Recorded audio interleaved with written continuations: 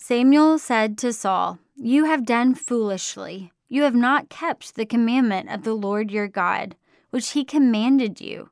For now the Lord would have established your kingdom on Israel forever."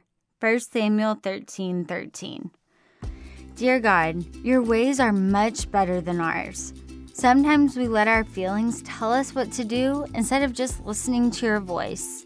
Please help us to remember that your word is truth, and you can give us love, joy, peace, patience, kindness, goodness, gentleness, and self-control. With you, we have everything we need. In Jesus' name I pray. Amen. Thank you for praying with us today. The Kids Bible in a Year podcast is sponsored by Little Passports, delivering monthly activity kit subscriptions that help kids explore the world, cultivate curiosity, and discover new interests, with hands-on crafts and activities in cooking, science, crafts, and more, all with a unique cultural twist. Visit littlepassports.com/blessed to learn more and save 20% with code BLESSED.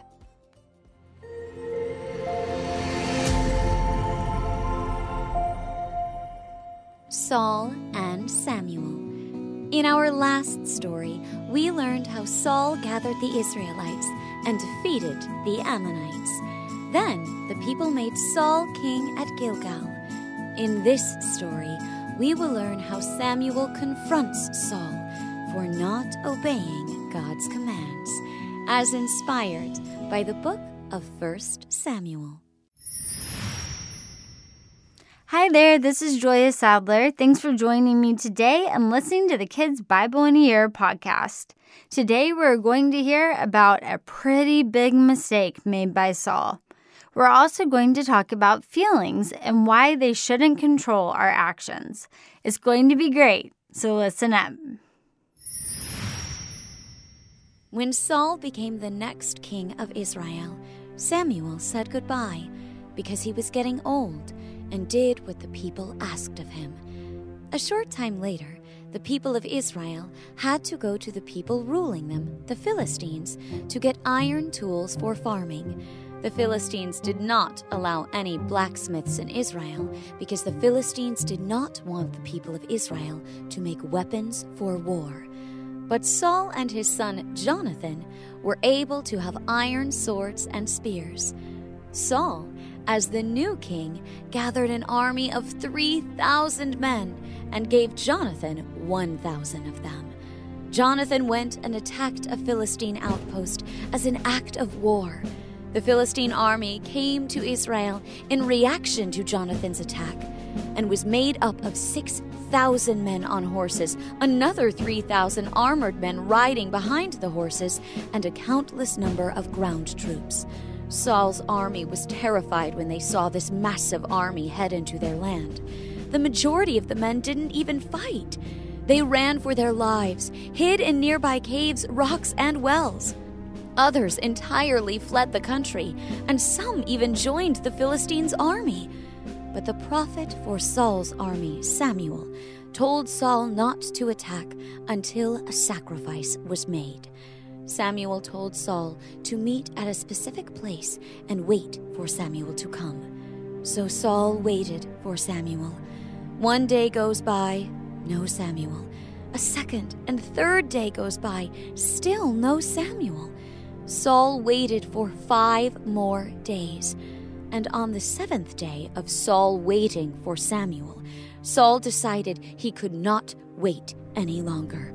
Saul set up what he needed for the sacrifice and then offered up the sacrifice. As soon as he was finished, Samuel arrived at the location. Before Saul could greet Samuel, he said, "What have you done?" Saul replied, "The Philistines are going to attack us. My army is leaving me, and you didn't come for 7 days. I took it upon myself to make the offering to the Lord."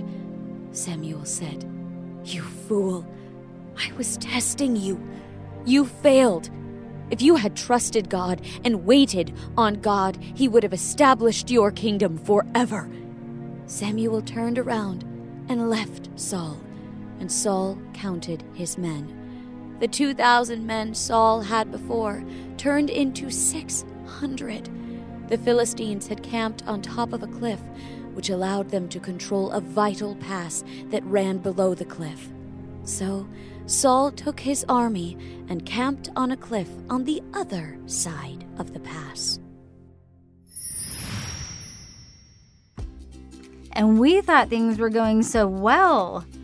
Today's story was a little sad as we had to say goodbye to Samuel, who proved to be a wise, strong leader for God's people. And on top of that, Saul began showing his true colors, and we get a glimpse of who he is on the inside.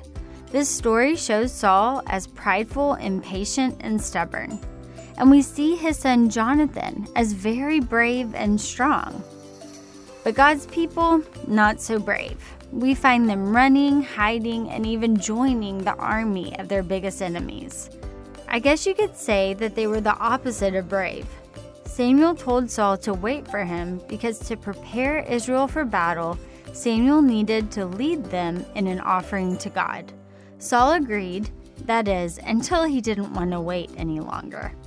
He was so antsy to get to the battle that he decided to do things his way, not God's way. And well, that never turns out well. Saul offered a sacrifice to God, something only a priest was supposed to do.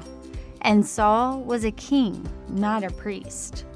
When Samuel finally showed up after 7 long days, he was pretty surprised and frustrated at Saul. How could you take matters into your own hands and not obey God? How could you think you knew better than God? Couldn't you have just waited 1 more hour? Those must have been some of the questions Samuel was asking Saul. Saul's answer was that his people were scattering. Samuel was taking too long, and well, he just felt like he had to do it. And that's where Saul went wrong. You see, Saul let his feelings tell him what to do, rather than simply obeying what he already knew was right. Did you know we do this a lot? When we experience feelings we don't like, such as sadness, anger, hurt, or fear, we do anything we can to not have to feel those feelings. It's good to talk about our feelings and feel them, and we shouldn't ever pretend they aren't there or that they're not real. But there are times in life when we have to hold on to what God says instead of what our feelings are saying. For instance, let's say you wake up tomorrow and you just feel grumpy. You stomp into the kitchen, snap at your mom, and feel mad for no good reason. Then you remember a verse you read the night before about having a joyful heart. At that moment, you can ask God to give you His joy for the day. You can trust that He will help you change your attitude and turn your feelings around. Or maybe one day you're feeling so happy you can't stand it.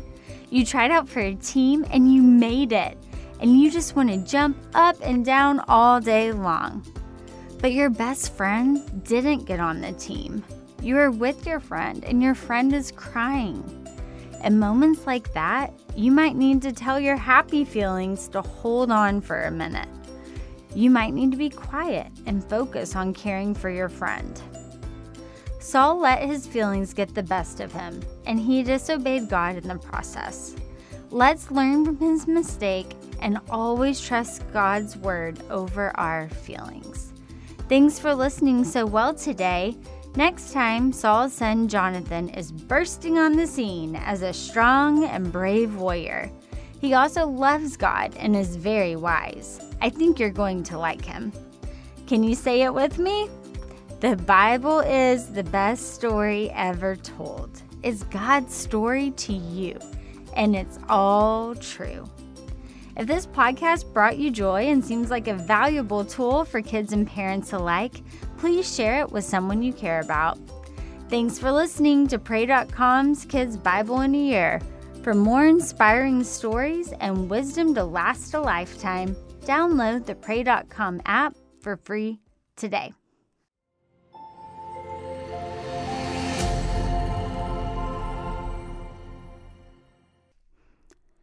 Thanks for listening to Kids Bible in a Year. I want to invite our adult listeners to check out my other show, Unapologetic, God's truth on today's topics. It's unfiltered, important, inspiring, and we have awesome conversations and amazing guests such as Candace Cameron Bray, Vice President Mike Pence, Dr. Robert Jeffress, Shannon Bream, Maddie Pruitt, and so many others. We are helping you have conversations that empower you to have bold faith in a broken world. You'll be excited, inspired, and encouraged in your faith as you check out Unapologetic. Remember that you can tune in wherever you get your podcasts and on pray.com.